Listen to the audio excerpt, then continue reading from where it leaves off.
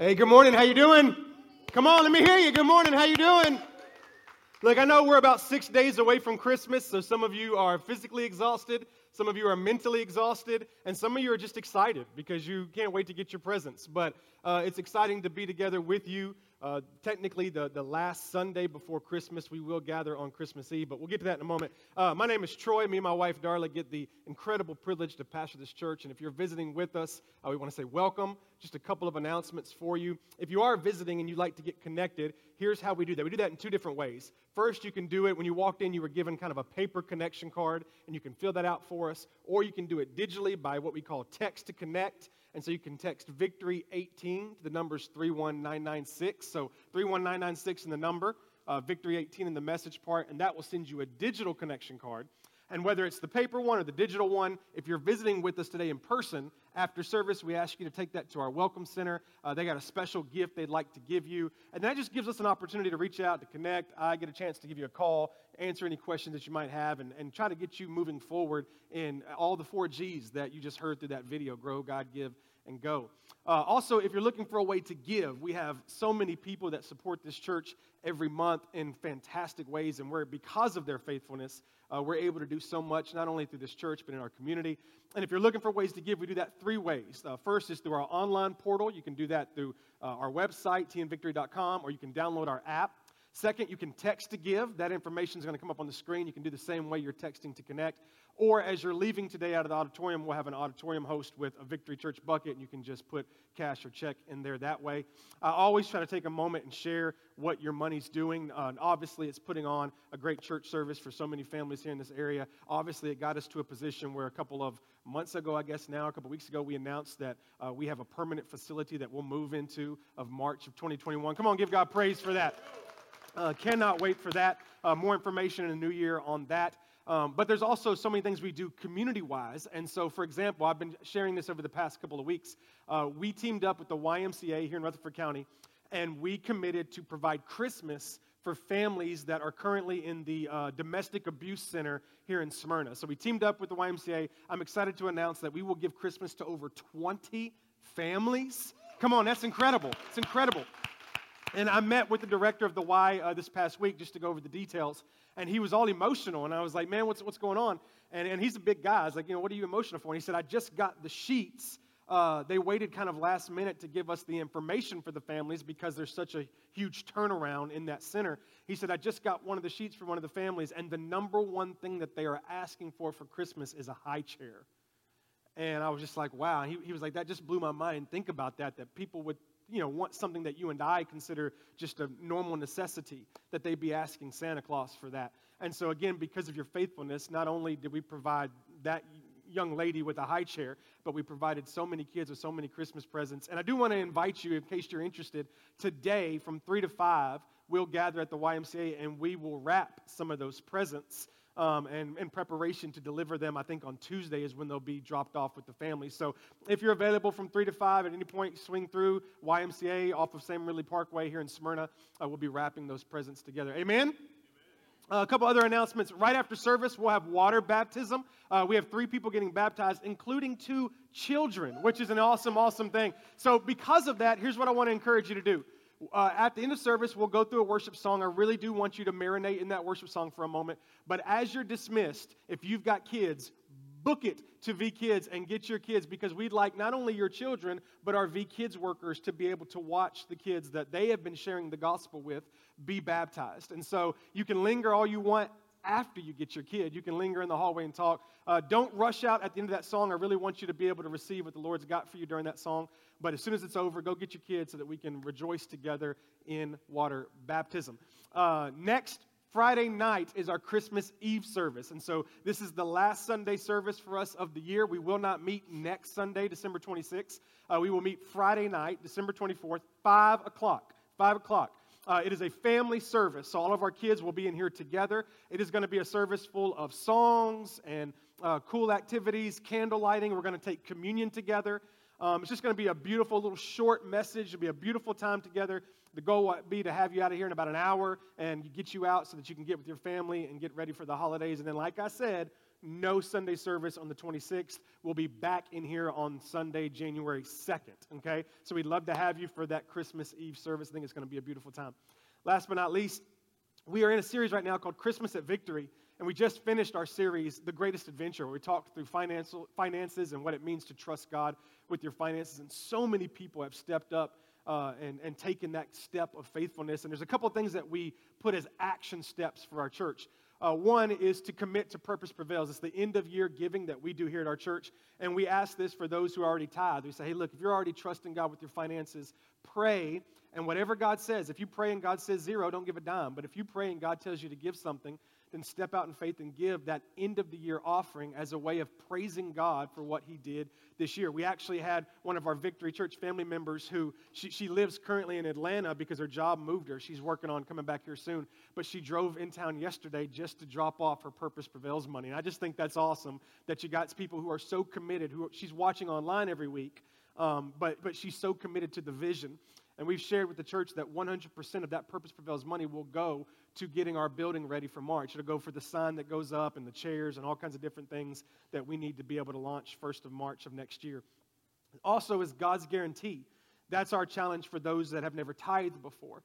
And I spent weeks preaching through what the Bible says and what I believe is true about tithing. And then we stepped back and said, hey, listen, for anybody who really wants to step out and trust God for this, but it's difficult, we're going to allow you to do it through what we call God's guarantee, which after 90 days, the idea is that you would tithe from December, January, February, and after 90 days, if God has not sustained you financially, if you are not thankful for what God's done in your life financially, we will turn around and give you 100% of that money that you gave back because we just believe God's faithful. I believe when the Bible says, test me and see, I believe God meant it. And so there are so many great people that are taking that step of faith and trusting God, and I can't wait to share some of those testimonies with you. I will share one real quick before we jump into the Word today. I have a friend, a guy that I disciple, and he currently he moved to Dixon, and so it's one of the reasons why he doesn't come to Victory. He moved to Dixon, and he goes to a church out in Dixon, but he's been listening to our messages online, and when I would meet with him and disciple, I would talk about the Greatest Adventure and what we were going through. And he called me the week after the Greatest Adventure ended, and he said, man, listen, I got to tell you this. He said, me and my wife, he said, we've always been tithers. He said, we didn't necessarily always give it at the first of the month. He said, but we also never tithed on her check. He said, we always tithed on mine, but we didn't tithe on her. And he said, as I was listening to the sermons and just reading the scriptures, he said, I just believe that what I need to do is not only tithe on all of our finances, but I need to do it first of the month. He said, so me and my wife, we sat down and we talked about it, and we got online, and we made that reoccurring deal with their church in Dixon. And he said, but I was a little worried. And he said, the reason I was worried is he had been going to the doctor, to the hospital, to have some different things checked out. And he said, I was really worried about what that medical bill was going to be. And it was kind of hard for me, to watch that money go out of my bank account, knowing that I had a bill coming, and I wasn't sure what it was going to be. He said, we committed to tithe on Sunday. He said, on Tuesday, we got the bill in the mail. And I said, well, how much was it? He said, it was $0. Come on and give God praise for that.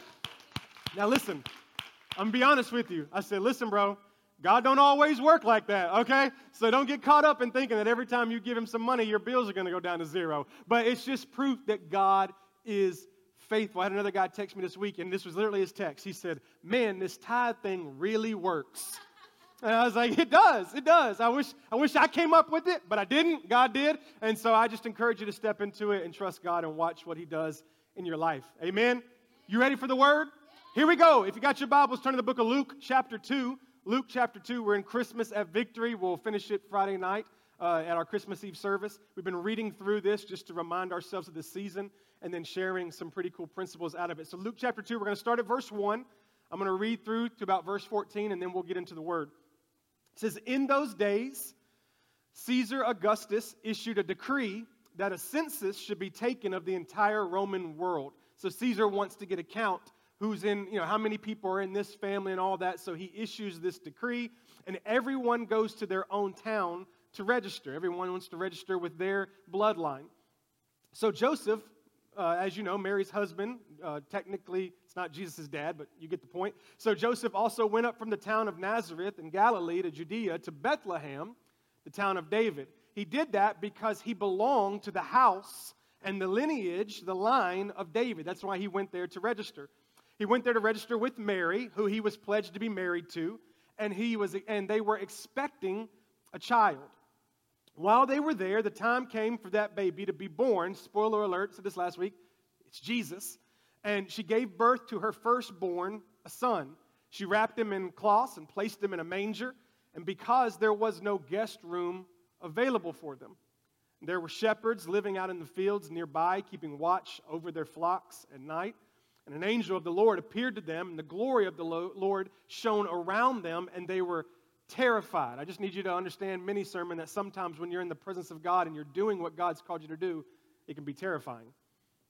But the angel said to them, "Do not be afraid, for I bring you good news that will cause great joy for all people." This is what we talked about last week. This is the hope. That hope is not in stuff. Hope's not even in you, but hope is in Jesus alone. And that's the good news that's going to bring great joy for all people. And today in the town of David, a Savior has been born to you. He is the Messiah.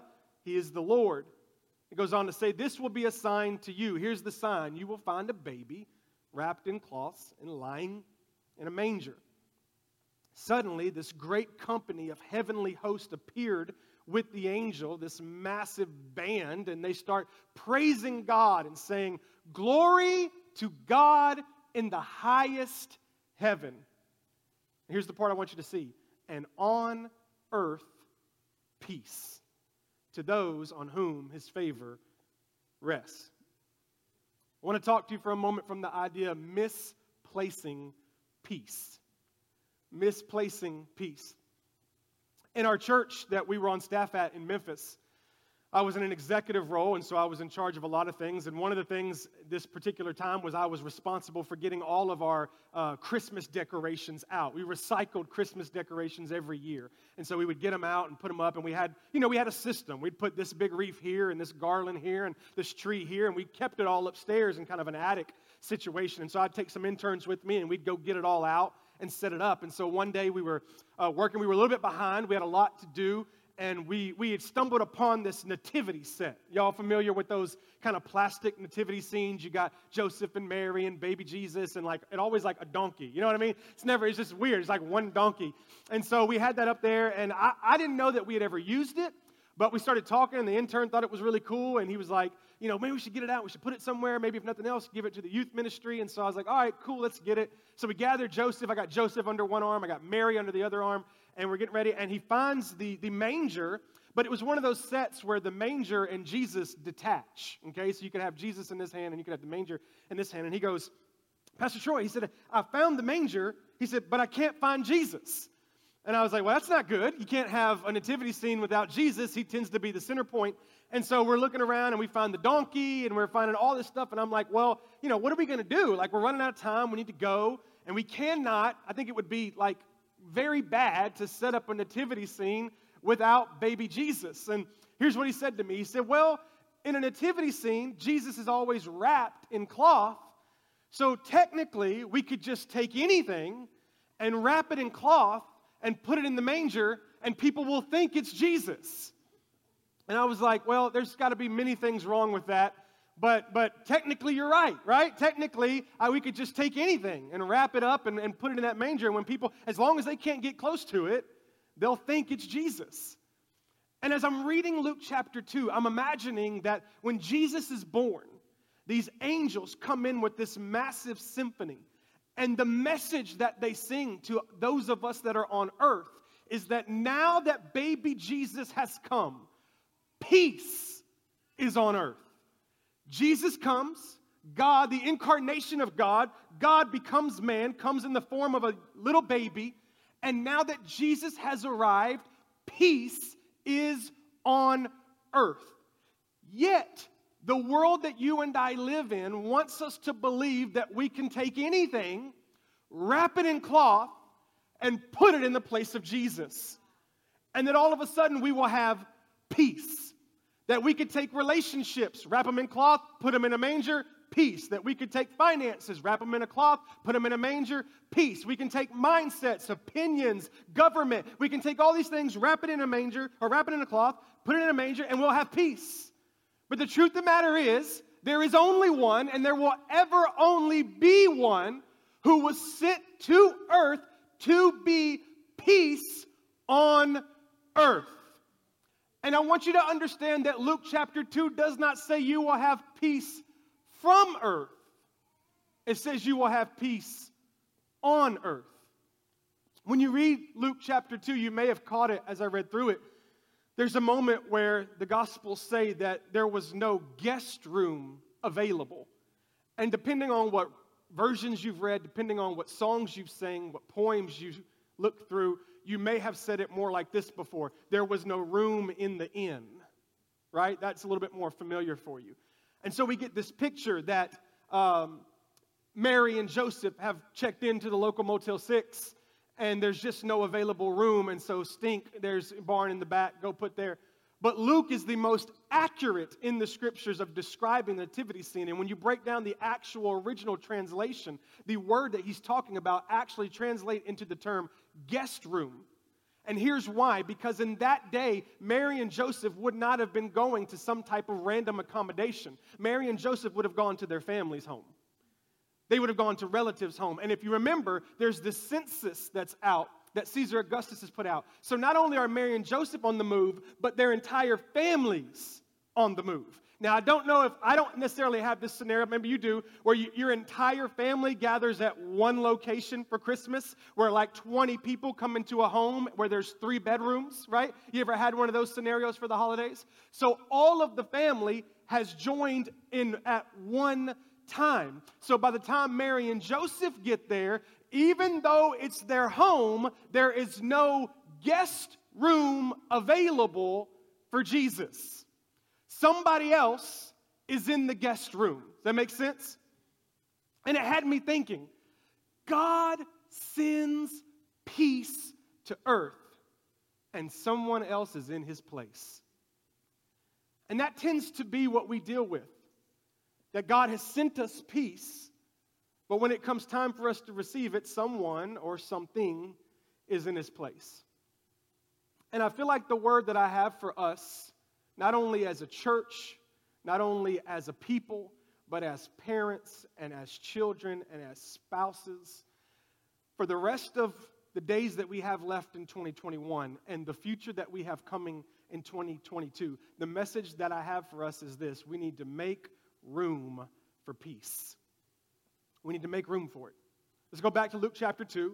I want you to see it in the scriptures, not just out of my interpretation, but it says, while they were there, the time came for the baby to be born. Now here's peace. Remember, Jesus is peace. So it's time for peace. If you wanted to read that, it's time for peace to arrive. It's time for peace to be born. It's time for peace to come to earth. And she gives birth to her firstborn, a son. She wraps him in cloths and she placed him in the manger. Why did she place peace in a manger? Why is peace not in a bed? Why is peace not under a comforter? Why is peace not in a room? Why is peace in a manger? Because there is no guest room available. Peace has arrived, but there is no room for peace. And funny, Jeff kind of mentioned it a little bit. I think this season more than ever is a time where you and I have to make sure that we've made room for peace. Let me make something very clear, and I will underline it and bold it by the time this message is over. We do not lack peace. Peace is available. Peace is present. It's just whether or not we make room for it. And so when I read this, I came to the natural question that I think you and I would come to, or that you would come to. Why wouldn't you stop and make room for peace? Right? Let's just talk about this for a second. You all have a favorite relative, and you all have a least favorite relative. Am I right? If they're in here with you, try to be quiet when you amen me for a second. But if everybody came over to your house and your least favorite relative got the guest room and your favorite relative didn't have anywhere to stay, I think you would kick that least favorite relative out of that room so that does that make sense, right? So I'm reading this and I'm like, why would you not stop what you're doing and make room for peace? Not only is she carrying the Savior of the world, but she's pregnant. Like, get Aunt Elda and Uncle Pete and kick them out of the room, right? Say, you got to go. You can sleep on the hide-a-bed, or you can sleep on, what's the little things called, the couch thing? Futon. You can sleep on the futon, but you got to get out of the room because we got a pregnant lady, and we're pretty sure she's carrying the Savior of the world. And so you should make room for her. Let's get you out and let's put her in. Why would you not? Why would we not stop what we're doing and make room for peace? And then it hit me. The reason that they would not make room for peace is because the peace of God did not match their preference. You don't make room for peace if you don't think it's peace because it doesn't match your preference. No one saw peace showing up in Pampers, right? No one thinks that this is truly the peace on earth, peace of the world. So you don't make room for peace if you don't think it's peace, and you don't think it's peace when it doesn't match your preference. The Savior of the world is born to a tiny, insignificant town, to an insignificant couple. He's put in a food trough, a feeding trough, surrounded by farm animals. And the more I think about this, I'm like, if you're God and you're sending the Savior of the world, why would you not at least book an Airbnb? Right? Like you would at least set aside a reservation, check it, pick it up at will call. There's a room for you. I'm the Savior. I'm the creator of the world. If nothing else, I can just make another room appear, but I'm going to make room for you. And that's not what happens.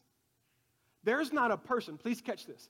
There's not a person in this scenario, Mary, Joseph, the wise men, the animals, there's not a person in here that would have done it this way. There's not a person in this room that would have done it this way. You would have at least provided a bed for the pregnant lady. But for whatever reason, this doesn't match our preference. It is the way God chose to bring peace, but it doesn't match our preference. A lot of times when God promises us peace, what we hear God promising us is convenience or comfort. God says, I'm going to give you peace. And what we hear God saying is he's going to give us comfort or he's going to give us convenience. The other day, I was walking through the store. I think it was Target. Can't quite remember. And I walked by the candle section. Now, I'm semi not proud to tell you this, but I'm also kind of proud to tell you this. I'm at a place in my life where I like to smell candles, okay? You judge me if you want. I'm not sure if it's because I'm old or because I'm just satisfied with life. But I will go to Cracker Barrel just to smell candles. I think Jeff Foxworthy made a whole bit about this one time. I'm not sure. But I'm just trying to figure myself out. So just don't judge me. It's okay. You'll get there at one point, have kids, be stressed, and you'll smell candles too. That's any way to get out of the house. Go smell candles at Target for a couple hours. And so I'm looking at the candles. I'm not going to buy any because candles are stupid expensive, right? I'm not spending $100 on a candle. And so I'm looking through it, and they agree. And so you had Christmas candles out, right? And so one flavor of the Christmas or 1 cent, sorry, you don't eat the candles. You can tell food is my love language. And so there's this candle, and the scent is fig tree because it's a holiday candle. It's fig tree because we all want our house to smell like fig trees. And so I keep on looking. There was gingerbread cookie. Thought that was nice. And then the next one beside it was Christmas. That was the scent of it, Christmas. And I was like, what does Christmas smell like? Like, I'm just curious. Like, what? So I got the candle, and I opened it up, and I smell it. And I can't quite describe it to you. I guess I would probably say like linen, maybe. Kind of like fresh linen is kind of what I would think it was. And so I'm sitting there, and I smell it, and I'm like, that's interesting. I put the candle back, and I just keep on walking to the store. And all of a sudden, I just had this thought. I was like, you know what? If you really wanted to package Christmas in a candle, you wouldn't make it smell like linen. If you really wanted to package the Christmas story, what we just read, into a scent, there are other things that I would choose other than linen. For example, if they really wanted to have an accurate candle that displayed the scent of the Christmas story, it should be hay. Right? Like you just open it up and, that smells like hay. Like, yeah, because that's probably what it smelled like. Or for that matter, like, baby spit up. Right? Because I don't know if y'all know this, but Jesus was 100% baby. He spit up. Or I was even thinking, like, what if it was just like farm animal? Like you just open it up and it's like, ooh, that smells like donkey. You know what I mean? Like, good night. But we don't want that because that's not convenient. We want it to smell like fresh towels. But Christmas didn't smell like fresh towels because they weren't in a guest room that even had towels. And so for some reason, there's something in us that wants to shape Christmas and shape the story of Christmas and shape this concept of peace on earth to be more convenient and comfortable for us. But just because God said peace is coming did not mean he was saying comfort is coming or convenience is coming. He meant peace is coming. And last week I said that I think some of us have gotten into the confusion where we've traded hope for optimism. And this week I want us to understand that we have to be careful not to confuse peace for preference. There's a difference in the peace of God and the preference of how you wish things would go. We cannot confuse our peace from God with our preference. Thank you. Let me ask you it like this. Whose preference would it have been for God to send peace on earth through a newborn baby? I can tell you whose it wasn't. It wasn't Mary's preference. Here's how I know. There ain't a woman in this room that connects the term peace with pregnancy. Am I right? I get it. The first couple months you're all cute. You know what I mean? You got like the little sweater where ladies be in the mirror with the little bump and they're showing it. They got the little sweater that comes down with the tights and they're all cute and everybody's like, oh, it's so cute, it's so peaceful. What's wrong with, you have any problem? I just don't like the smell of pickles, but other than that, it's fantastic. It's peaceful. Catch a woman on month 9. You know what I'm talking about? They're like, shut up, get out of my way. I don't want to talk to you. I divorced my husband. I hate my life. Like, they're done. They're done. Because there's nothing peaceful about pregnancy. Can you imagine? Everybody pictures Mary following Joseph like, it's okay, honey, we can get there. Don't stress. I guarantee you she was calling him biblical names. Like, you Nebuchadnezzar, I'll tell you what, it would have been interesting because she's going through torture. This is not peaceful, church. And then I thought about this. Is there anything less peaceful than a newborn baby? Anybody in here had a newborn baby recently? You're about, 1 to 6 months. Thank you. Okay, let's talk to y'all for a second. Because everybody else in here is a liar. And here's why. Because everybody else in here is either not had children or their children are old enough that when they think of newborn babies, they go, oh, they're so precious. Aren't they precious? And here's why they're precious. Because they can hold them for you and then go, thank you, have a good night. I'm going to go home and get 10 hours of sleep. But anybody in here who has either now had a newborn baby or because of what I said, flashbacks are coming back and you got PTSD of what happened when you had kids, you know it's anything but peaceful. It's terrible. Your hair's a mess. You're up at 3 o'clock in the morning. You're mad at your husband because he's sleeping and snoring, and you're feeding the baby, and all you want to do is hit him over the head with a brand new frying pan, and it's just terrible. You're trying to feed him. You're not sure what you're feeding the baby. The baby's spitting up. You don't have one shirt that doesn't have a stain from the baby spitting up on you. I've been with friends. They just wear it with pride. They're like, how many do I got? I'm like, 7. They're like, this is my cleanest shirt. It's okay. Like, it's just, we understand it. It's just completely peaceless. Meanwhile, are you ready for this? The nativity scene is lying to us. It's a lie. Whoever designed it, it's a lie. Mary's sitting, I can't get down, my pants are too tight. But Mary's sitting, she got her legs, and she's all draped like this, and she's standing, and Joseph, he's all peaceful, like he's, meanwhile, he don't even know whose baby this is. Can we talk about this? He's looking at all the shepherds going, that nose matches. I'm not quite sure. Who delivered the milk? Who delivered the milk? Like there's no peace here. There's a donkey. The donkey's like this, like the donkey from Shrek, just chilling, And then the baby is in hay with a smile on their face. And I wish, look, if you're rich enough, do this for me. Design a realistic nativity scene. Design one where Mary has got one eye open and one eye closed, and her hair looks like the girl from Tangled when she wakes up and or Frozen, and she's a hot mess, and get Joseph looking all insecure, get the donkey, the baby's crying. Did you ever think about this? I know I'm going way too much on this, but I've thought about it a lot. Imagine with me, if you really want to know how peaceless this is. All my ladies, I'm here for you. This is for you, all right? You finally get baby Jesus to sleep.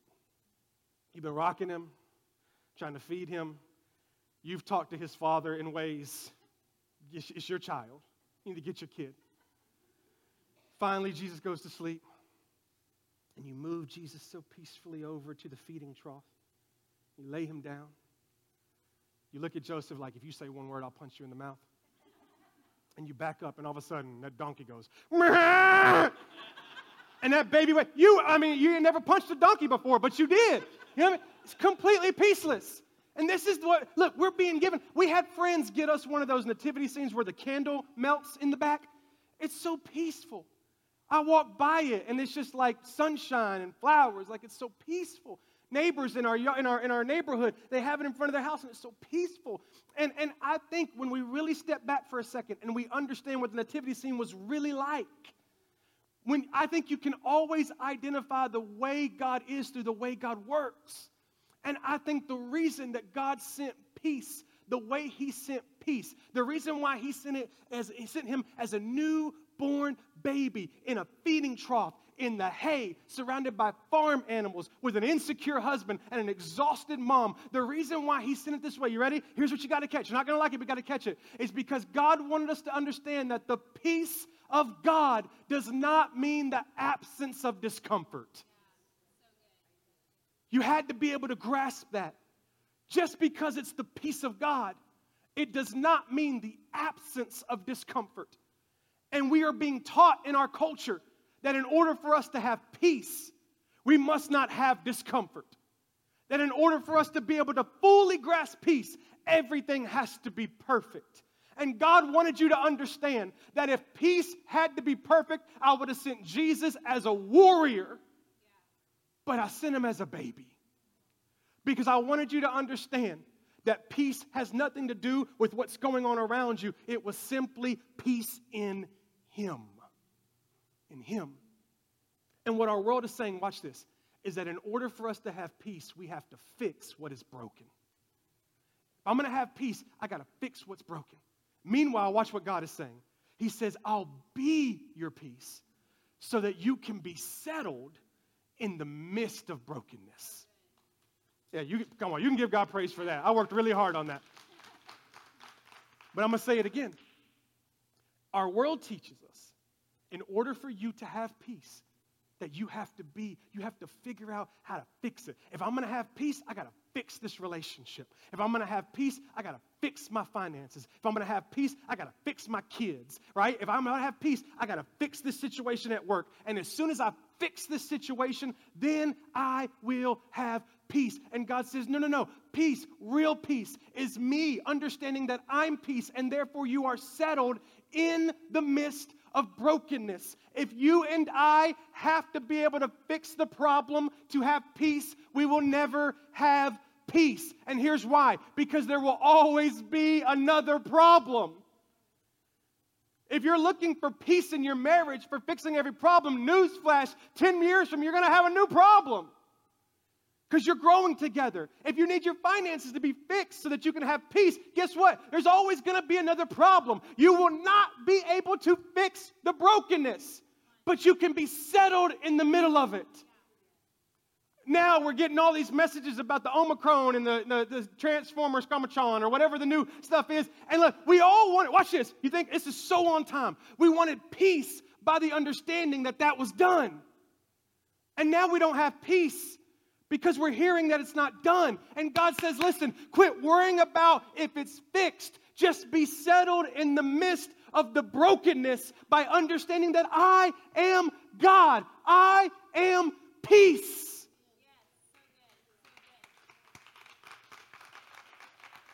The 3 Hebrew boys that were in the fire, they would tell you that peace is God removing them from the fire.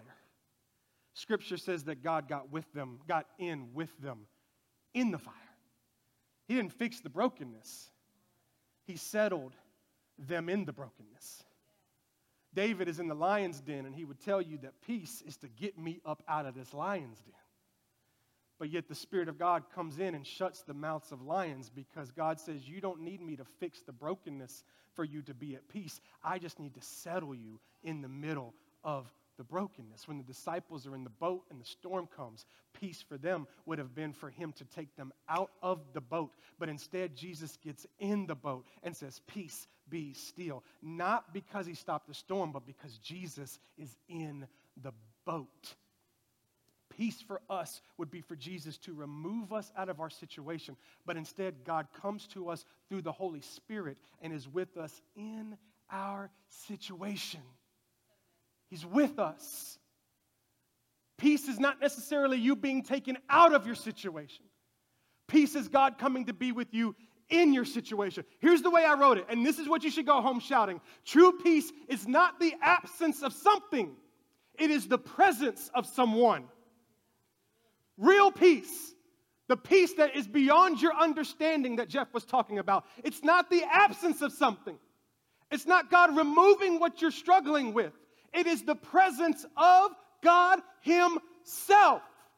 Not the removal of something, but the presence of someone. We don't need everything to be perfect so that we can have peace. We can have peace because Jesus is perfect. That's what matters. We're being taught that everything has to be perfect. For me to have peace, everything has to be perfect. No, for you to have peace, everything doesn't have to be perfect. For you to have peace, you have peace in Jesus because Jesus is perfect. Because Jesus, in the middle of your situation, is peace. He is peace. Right in the middle of whatever you have going on, he is peace. It's interesting that in John chapter 16, verse 33, Jesus says something that if we're not careful, we will pass over. Interestingly enough, I don't see this crocheted on pillows for the Christmas season. This is not, you don't go into Hobby Lobby and it's like, Merry Christmas, Happy Holidays, John 16:33. And here's why. All right, when we read this, you're going to see why. Jesus says, I've told you these things so that in me you may have what? Peace. Where is peace? Did you catch it? In where? In him. In me, in Jesus, you may have peace. Now watch what he says after that. In this world, you will what? Have trouble. You ever seen that in Hobby Lobby on a poster or on a picture? Ever seen anybody hang up John 16:33 in their living room right above their couch? You will have trouble. Doesn't happen. Why? Because we want it to be convenient and comfortable. But he says, in me you will have peace, and in this world you will have trouble. But take heart. But be okay, be peaceful, be excited, be expectant. Why, Jesus? You just told me I'm guaranteed to have trouble. Why should I have peace? Because I have overcome the world. Now, I don't know if you caught that, but in that scripture, he said, trouble is certain and peace is optional. Did you catch that? He said, in me you what? You may have peace. You may. What does may mean? Let's go back to third grade for a second. May means you may, or you may what? Not. It's optional. You may or may not. It's not optional because of him. It's optional on whether or not we receive it, right? So he says you may have peace, but what did he say about trouble? Did you see that word in there? You what? Will have trouble. So he says trouble is certain. Peace is optional. Because it's all about your perspective. He said, peace is understanding that the trouble in the world doesn't matter because he's overcome it. But if we forget that peace is him, and we start thinking that peace is the lack of trouble, then we will not have peace. Does that make sense? So trouble is certain. Peace is up to us on whether or not we receive it, whether or not we take on the fact that Jesus is peace. When I read that verse, I immediately thought about a snow globe. Anybody got a snow globe in your Christmas decorations at home, right? Okay, so in case you don't know what a snow globe is, I'm going to turn the light on so you can see. This is one of those rich snow globes. It's not mine. Can't afford this. But you kind of, if you've ever seen one, you shake it, and what a snow globe, and it does all this pretty stuff, right? And it decorates. Thank you. Wow, it's beautiful. I feel like Dr. Strange here for a moment. But here's what's so interesting about a snow globe is like it was created for chaos. Right? Like the purpose of the snow globe is not to set on your counter and never be shaken. Like it's designed, it's created to be shaken up. Like that's the whole purpose of it. And here's what's funny, is when I did this, nobody in here got concerned. Nobody here was like, oh, you're going to break it. Nobody's concerned for are those deer? Nobody's concerned for whatever animal is in this thing. And here's why. Because you understand that this is what it was created for. It was created to be shaken. It was created to have chaos. And guess what? The crazier it is, the prettier you think it is. But here's what's interesting. This is actually Jessica Phan's snow globe. And she's not concerned because I'm holding it. Now, she probably should be, but she's not. I think it was last year, I told y'all before, Darla and I took Veda and Casey to Holiday World in Santa Claus, Indiana. You should go there, check that out. And while we're there, there's this Christmas store. And we go in the Christmas store, and Casey Ray would have been, I don't know, maybe 6, maybe not quite yet. And we go into this Christmas store, and there's Christmas decorations everywhere, and it's expensive. And there's this like whole shelf of snow globes. And she runs up and she picks up the snow globe. And I'm like, whoa, wait. I was like, let me see the snow globe. I looked at it and it was glass. It was like $50. And I was like, you can't shake this snow globe.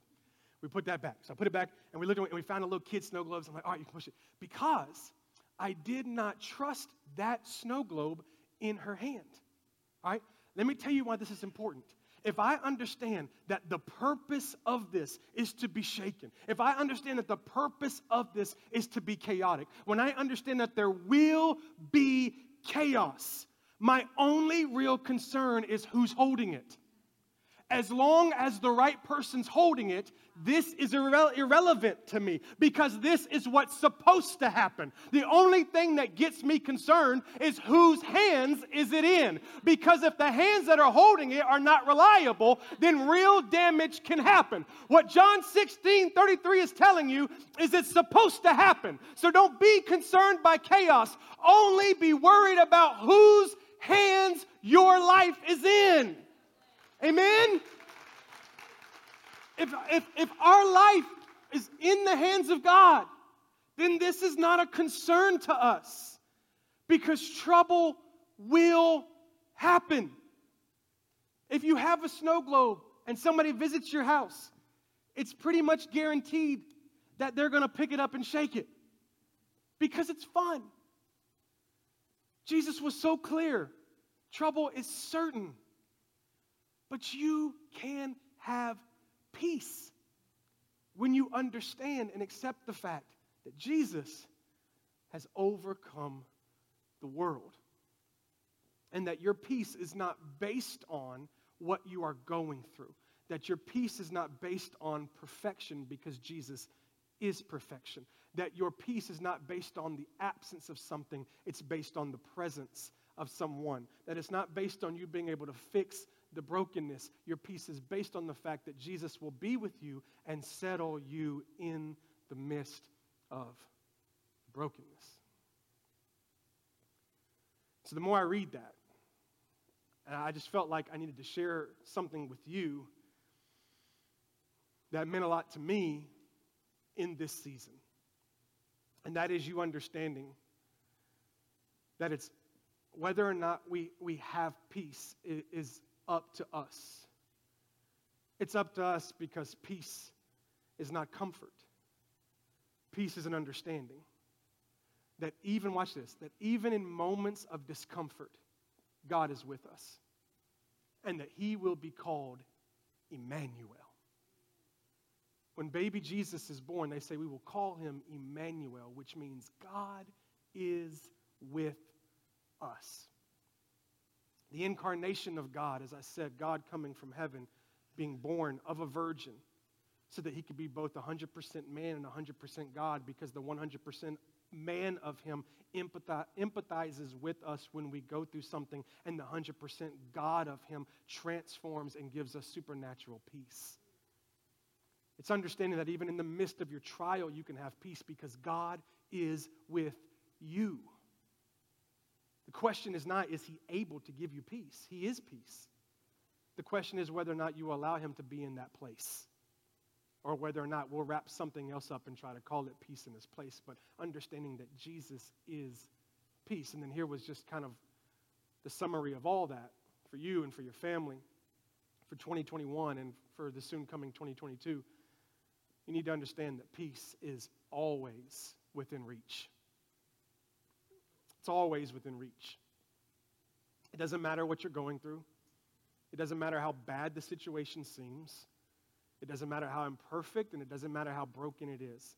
It doesn't matter how many times you've tried, nor how many times you've failed. The peace of God is 100% always within reach. And I want to show you that, and then I want to spend a little bit of time in prayer. To show you that, I want to give you a verse that is one of my memory verses. It's a verse that I would really encourage you to memorize. I think it's life transforming. It's in the book of Philippians. It's in chapter 4. And what matters the most at this current moment is verses 6 and 7. I really encourage you to memorize it all the way to about verse 9 or 10. But 6 and 7 is what I want to talk to you about for a moment. Let's read it together. I'm going to break it down. Philippians 4, verses 6, 7. Do not be anxious about anything. Do not be worried about anything. Do not lose your peace about anything. Anything. Your marriage? Yes, anything. My finances? Yes, anything. My family? Yes. My health? Yes. Do not be worried, anxious, or peaceless about anything. But in every situation. That situation? Yes. But is that too big for God? No. Is that too small for God? No. In every situation. How? By prayer and by petition. And then with thanksgiving. So by prayer, by petition. Petition is going, God, I need you. I'm going to pray with a little bit of extra excitement, a little bit extra loud, volume in my voice. It's petition. With thanksgiving. But even if you don't, God, but even if you don't, you're worthy. Prayer, petition, with thanksgiving, watch this. Present your request to God. Whatever's causing peacelessness in your life, you present it to God. And here's my favorite part. And then the peace of God. You give that to God, then the peace of God. Well, describe the peace of God to me. Okay, it transcends all understanding. How can I have peace about this situation when we're still in the middle of it? How can I have peace about this situation when it doesn't have any hope to actually be fixed? Because the peace of God transcends your understanding. Your ability to process it, your ability for it to make sense. The peace of God transcends it. And what does it do? It'll guard your heart and it'll guard your mind in Christ Jesus. So let me just say it real quickly all together. Do not be anxious about anything, but in every situation, by prayer and petition, with thanksgiving, present your request to God. And the peace of God, which transcends all understanding, will guard your hearts and guard your minds in Christ Jesus. How can I have peace in 2021? How can I have peace in 2022? How can I have peace in high school? How can I have peace when I'm surrounded by all my family in a couple of days? How can I have peace in my marriage? How can I have peace in my finances? How can I have peace with my children? How can I have peace? How can I have peace at my job? How can I have peace when everything around me is peaceless? Well, we're told in Philippians to give it all to God, to trust Him with all things, every situation. And once we give God all of our problems, we then can embrace all of His peace. But you have to understand the description of His peace. Because the description of His peace is that you will not understand it. You will not be able to make sense of it. It'll be peace in the middle of brokenness. You'll be on a boat in the middle of a storm, and yet you have supernatural peace. How? Because it's the peace of God. The one who holds the globe in His hand, the one who authored the days, the one who knows more than you know. We met with our directors last night for Christmas, and I said, listen. I told them, I said, hang on tight to God, because we're going to go through stuff over the next couple of years, because every year brings new challenges. But if you'll hang on tight to God, at some point you're going to look back and you're going to see all that God has done, and you're going to praise God for it. And it doesn't make sense in the moment, and it may not make sense in entirety, but if you will trust the author of your life, when you get to the end, you will go, I'm so glad that I did. When you understand that He is peace. And my cry for you is this: He's within reach. Pastor, you don't know what I've done. It doesn't matter. It doesn't matter. Do you notice he didn't say that I can be your peace if you? He said, you in me may have peace. He came as a baby, the weakest form he could possibly come. Why? So that you would understand that in your weakest moment, he's enough. He's peace. And he's available, but you have to be able to grasp it. You have to be willing to reach out and receive it. I don't know if I can do the math right on this. I think about 17, I don't know where she went. I'm worried if I say this wrong. About 17 years ago, I got married. It's been it's felt like 1 year. And when we first started doing Christmas with her family, my in-laws are actually in town. Mama and Poppy is what we call them in my household. And when we started doing Christmas together, Poppy, my father-in-law, he loves to do these creative ways to give Christmas presents. If you know him, he's a hoot, such a great person to be around, phenomenal guy. And the very first few times we did Christmas together, it was kind of weird because I had never experienced it before. And so to give you an idea, like just to give you an example, if he was going to give you a gift card, he would take like one of those tins that cookies come in for Christmas, and he would fill it with like marbles and different stuff, and then he would put like the gift card on the lid. You hear him laughing because he probably did it, we'll see this Saturday. And he would tape the gift card on the top, and then he'd wrap the whole thing. So you're going in there and you're grabbing it and you're shaking it, and you're like, what in the world? I didn't ask for anything that sounds like this. And you'd open it up, and to this day, my favorite one, not that you care, but I'm going to tell you anyway because you don't got nowhere to go. One of my favorite ones was he took a 2-liter bottle. I can't remember if it was like Coke or Fanta or something. I still don't know how he did this, but he cut something and put a gift card in there, but he emptied it out, and he painted the inside of it.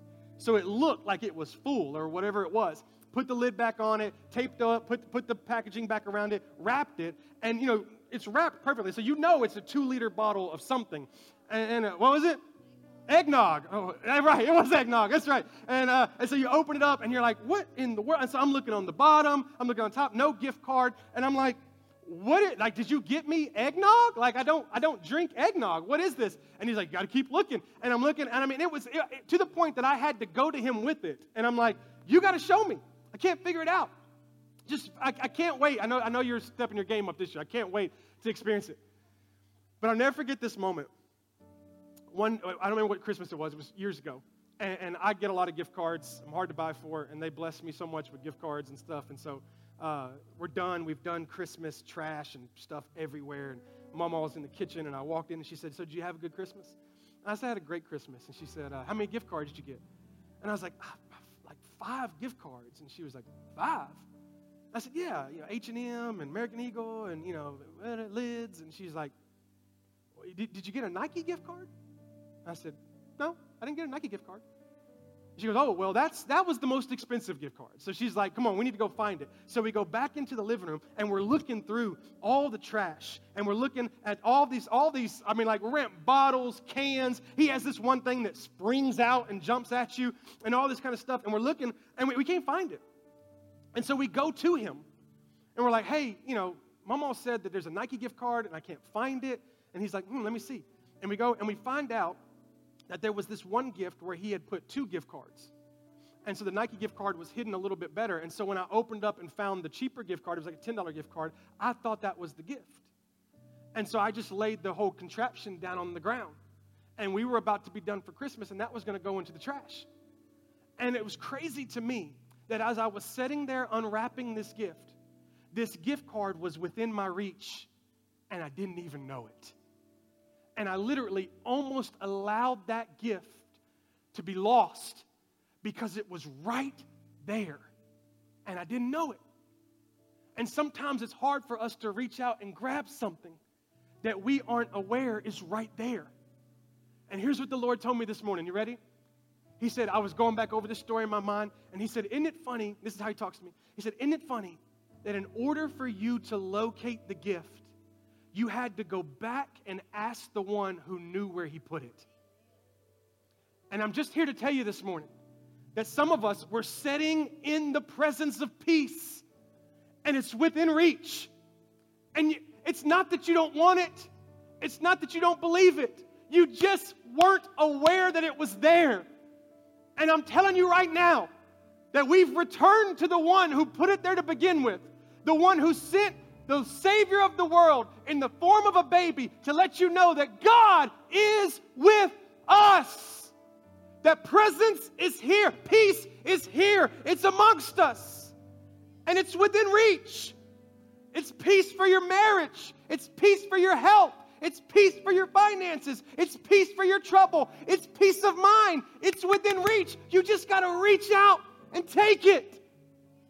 And the only way you're going to realize it is for us to take a moment and return to the one who put it there to begin with. You say, well, Troy, here's the deal with all of that. Is I'm aware that in Luke chapter 2, he sent Jesus in the form of a baby to illustrate that peace is with us. God is with us. But Jesus isn't here anymore. So does that mean that now peace is not with us anymore? And I would tell you it's why Jesus said, I've got to go, but I'm sending another one. One who's better. One who will be able to be with you and with you and with you and with you and with you and with you and with you and with you and with you and with you simultaneously. The Holy Spirit. It was Jesus' way of saying, in 2021, December 19, God will be with you. He's with you. Peace is right in front of us. But it's whether or not we receive it. So do me a favor, would you stand for just a moment?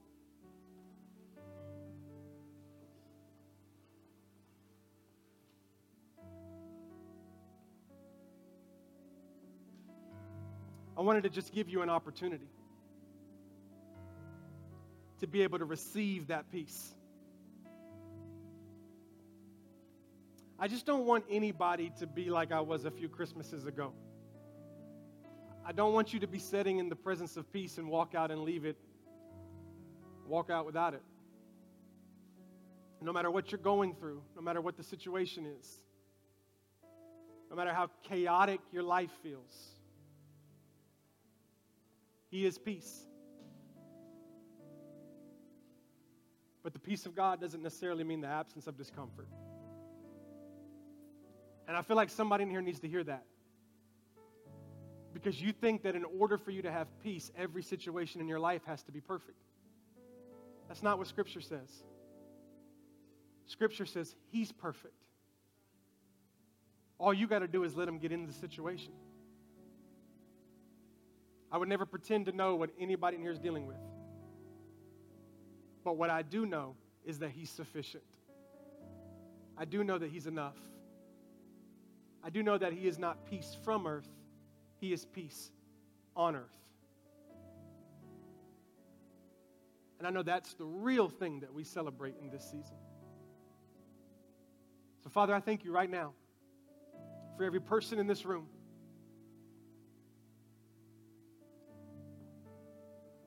Lord, you know what they're dealing with. I don't. You know what they need to hear from your scriptures. You know what they need to feel from your presence. And I pray right now that you would help them to understand that the peace that they're looking for is within reach. We will have trouble. You've said it. We know it. But you said that we can have peace because you've overcome the world. There's no problem too big. There's no problem too small.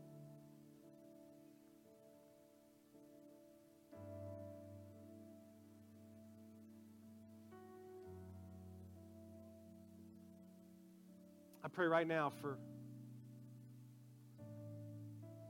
couples, for students.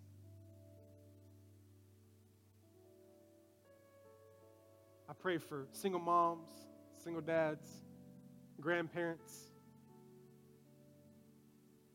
I pray for those who've lost loved ones. I pray for those who are worried about the future. I pray for those who are stressed out because of this season. I pray for those who are struggling financially. pray for those who are having anxiety and depression. And right now, Father, you would just give them supernatural peace. That they would receive it. That you would help them right now to realize it's available and it's within reach.